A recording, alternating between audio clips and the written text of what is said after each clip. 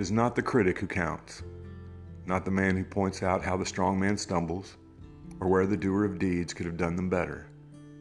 The credit belongs to the man who is actually in the arena, whose face is marred by dust and sweat and blood, who strives valiantly, who errs, who comes short again and again, because there is no effort without error and shortcoming, but who actually does strive to do the deeds, who knows great enthusiasms, the great devotions, who spends himself in a worthy cause, who at the best knows in the end the triumph of high achievement, and who at the worst, if he fails, at least fails while daring greatly, so that his place shall never be with those cold and timid souls who neither know victory nor defeat.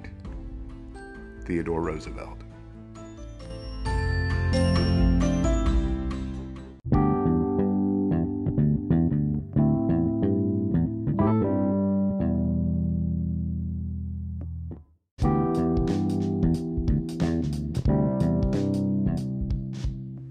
Welcome to Angry Typewriter, a podcast about writing and the writing life.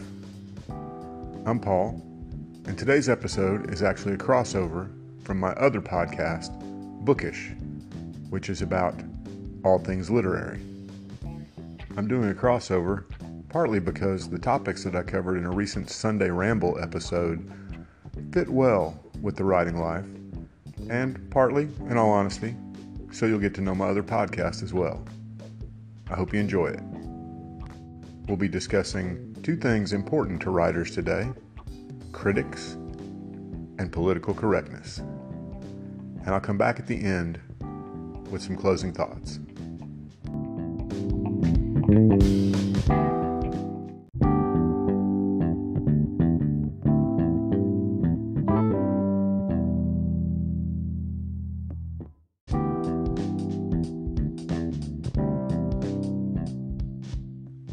It's impossible for me to talk about critics, especially literary critics, without mentioning a quote from a man who was hounded by critics from the publication of his first work to 50 years after his death, Ernest Hemingway. Hemingway had this to say about critics. Critics are men who watch a battle from a high place, then come down and shoot the survivors. I think you'll find a lot of creative people feel that way about critics, whether they be musicians, artists, writers, or whatever. Obviously, sometimes a negative review is justified, but a lot of times it's not, and a lot of times even a negative one could be done less harshly than it is. There is obviously a place for negative reviews. I mean, it warns off the public on something that's just really not that good when it's well written and justified. And I know from a personal standpoint, negative reviews have been instrumental in helping my books, especially my first book, The Last Word.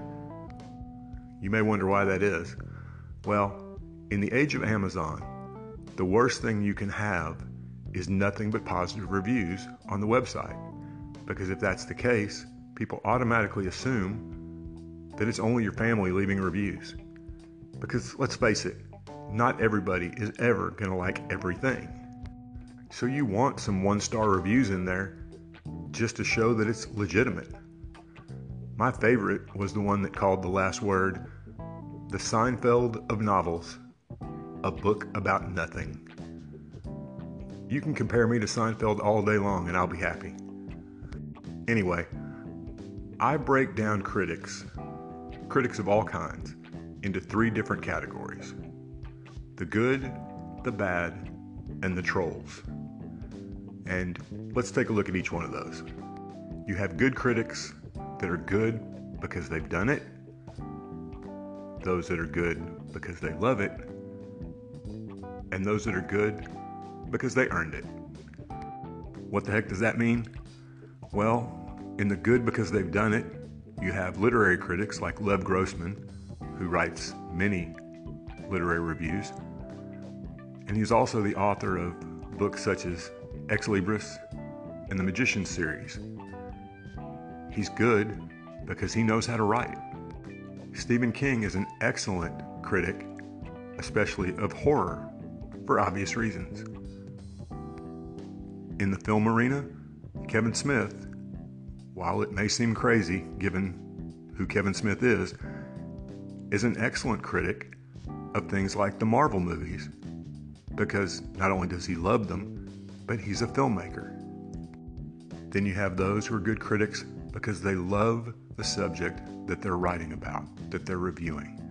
One of the first that comes to mind for me is Nicholas Basbanes, who was a literary critic for 20 plus years, writing a weekly column on books, and who's also, after that, become a fairly prolific writer of books about books.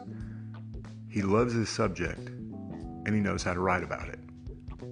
You get that in the music world with critics like Ben Fong Torres and Lester Bangs. They lived and breathed music, and they knew how to critically review it.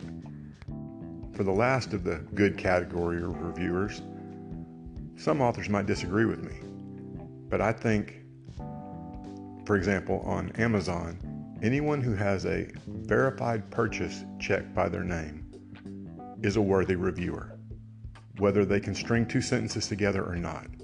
And I believe that because they paid for the book. They paid for the book, they read it, they commented on it. When they exchanged their money for that book, they earn the right to say what they want to say about it. It's an implicit contract that the author enters into with the buyer. And like it or not, it's a fact.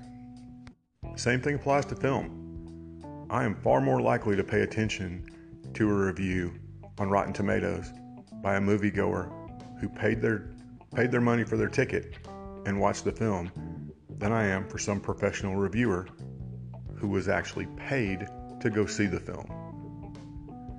That leads us into the bad category. For me, the bad category is pretty much made up of two types of people, two types of reviewers, two types of critics, both of whom I believe are fighting a severe inferiority complex. You have those reviewers who, as I mentioned earlier, are paid to go and do the reviews. They have nothing invested in it. It's their job. And a lot of times they treat it like a job. And a lot of them are bitter about their job. So they do hack jobs. Many of them, whether they'll admit it or not, hold grudges against particular artists. Maybe they got snubbed at a cocktail party by Bret Easton Ellis, and from that point on, did nothing but write negative reviews about everything he published. That's just not professional, and it's not helpful. The second, and probably far more common type of reviewer, is the critic who wanted to do what he's reviewing, but didn't have the drive, the endurance, or the talent to do so. I think you find this far more often in the literary arena than you do in music and movies, because I think there are far more failed novelists out there than there are failed musicians or failed actors. There are just a plethora of literary reviewers out there who weren't committed enough, talented enough, whatever, to stick with their craft and produce something, to create something, who simply moved on to tearing down someone else's work. As the late Sam Rayburn, Speaker of the House, once said, "Any jackass can kick down a barn door, but it takes a carpenter to build one." And a lot of literary critics are unbelievably jealous of literary carpenters.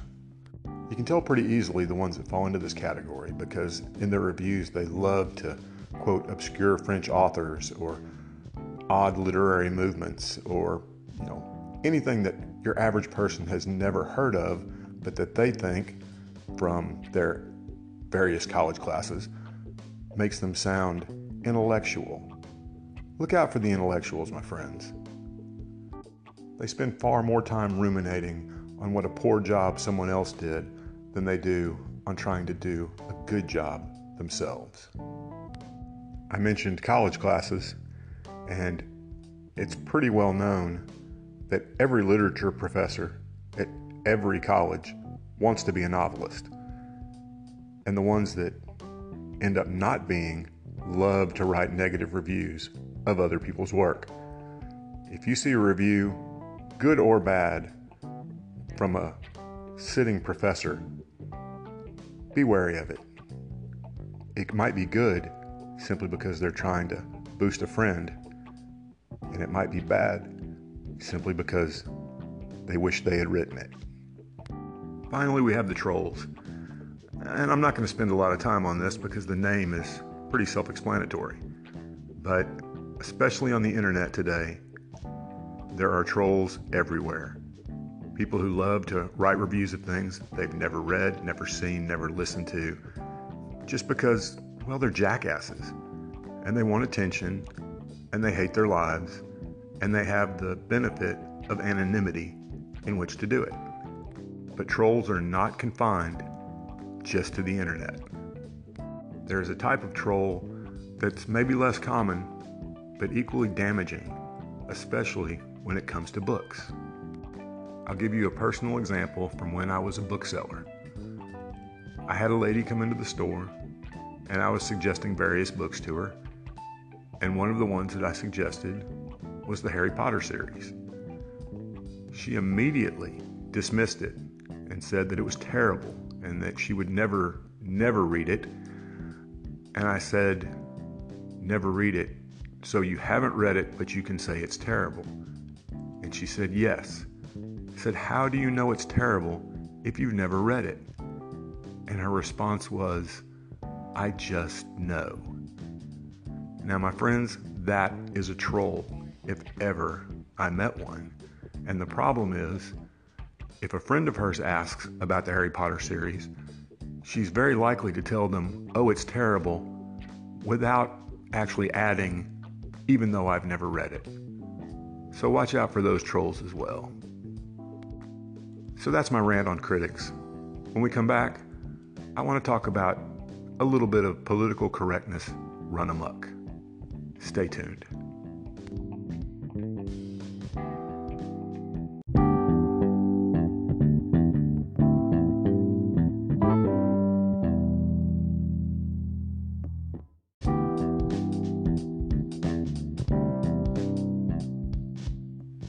Welcome back. Now, I'm calling this segment of the Sunday Ramble Political Correctness Run Amok, mainly because I can't think of a better way to describe it. It's not going to be very long, but there are a couple things that I just have to address that I've seen recently that make me nuts. The first came to my attention mainly because it involves my beloved Hemingway. All of you who listen to this podcast know that I love Hemingway, so maybe I'm a little bit biased about this, but I don't think so. Now, it's very in vogue these days to judge everything in the past totally through the lens of our far more enlightened 21st century values, which actually has pretty much happened in most generations. Each generation thinks that they're smarter, wiser, whatever, of the ones that came before. So it's not a surprise that this would seep into the literary world as well. There's been a spate of recent reviews, not just of Hemingway, but particularly of Hemingway, just slamming his work as everything from misogynistic to homophobic to whatever, based on our current view of the world. Now, ignoring for a minute whether that current view is correct or not, the idea of judging someone who was writing in the 1920s, 1930s, 1940s on the values and societal norms of 2019 is not only unfair, it's insane. And it actually ties in quite well with the whole bad critic theme of the previous segment, because what you have in a lot of these reviews are either people who know they'll never be as good as Hemingway, or people who are just looking for clickbait because they know that anything written about Hemingway will get views. And the more sensational, especially in our current times, the better. If you're looking for good reviews of Hemingway's work, look at the reviews that were written when it first came out. Some will be good, some will be bad, but none of them will be tainted by our current way of looking at the world, or, in fairness, by the blind idolization of him that people like me sometimes have. The second political correctness run amok issue falls kind of in the same vein, but it's a little different. I recently saw a tweet that went viral from an author who claims to be award-winning, although the award was something like the West Topeka Best Writer of March award rather than, say, a Newbery or a Pulitzer, but that's neither here nor there. And she was lamenting the fact, actually it was more of a tirade than a lament, but she was lamenting the fact that on a recent trip to Barnes & Noble, she noticed that their science fiction and fantasy section had far more Tolkien than it did anything else. Why were there 4 copies of The Lord of the Rings and 15 copies of The Hobbit when her book wasn't there at all? Why was the science fiction section dedicated to nothing but dead white men like Asimov and Heinlein and Tolkien? It was a vast conspiracy designed to keep writers of color and women writers and LBGT writers and everyone else down. Well, I have a couple responses to her, and I'm not going to name her because I'm not going to give her the publicity that she was seeking. It is true, beyond a shadow of a doubt, that publishing has, from its very beginning, been dominated by white men. And that's true in a lot of arenas. And it's been particularly true in science fiction and fantasy.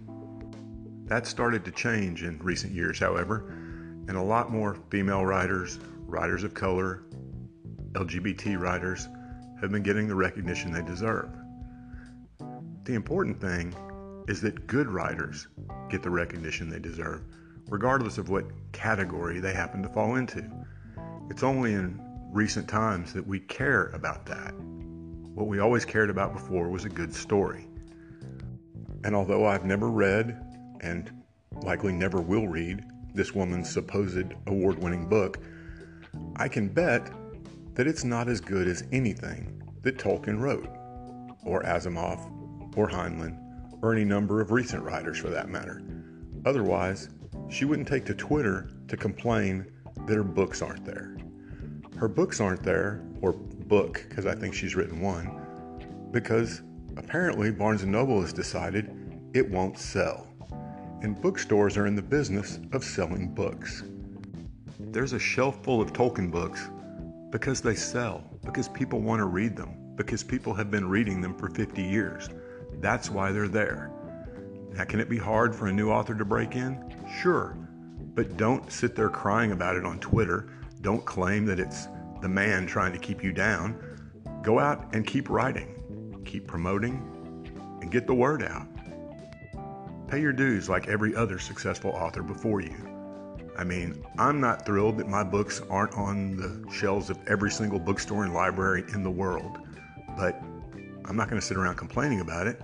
I'm going to do what I can to see that someday that's not true anymore. In 1964, every American musician could have sat around crying that the British invasion with the Beatles and Herman's Hermits and the Rolling Stones was completely unfair, and that the British were being, preferred and all that other garbage. But they didn't. They just kept playing, and the pendulum swung back around. Just keep at your craft, and things will work out.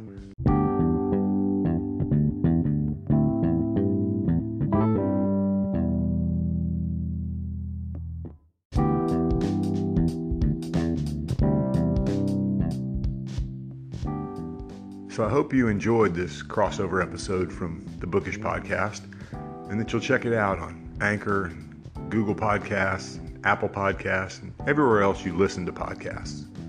I hope it gave you some things to think about as a writer, and we'll be back soon with a brand new episode. Keep on writing.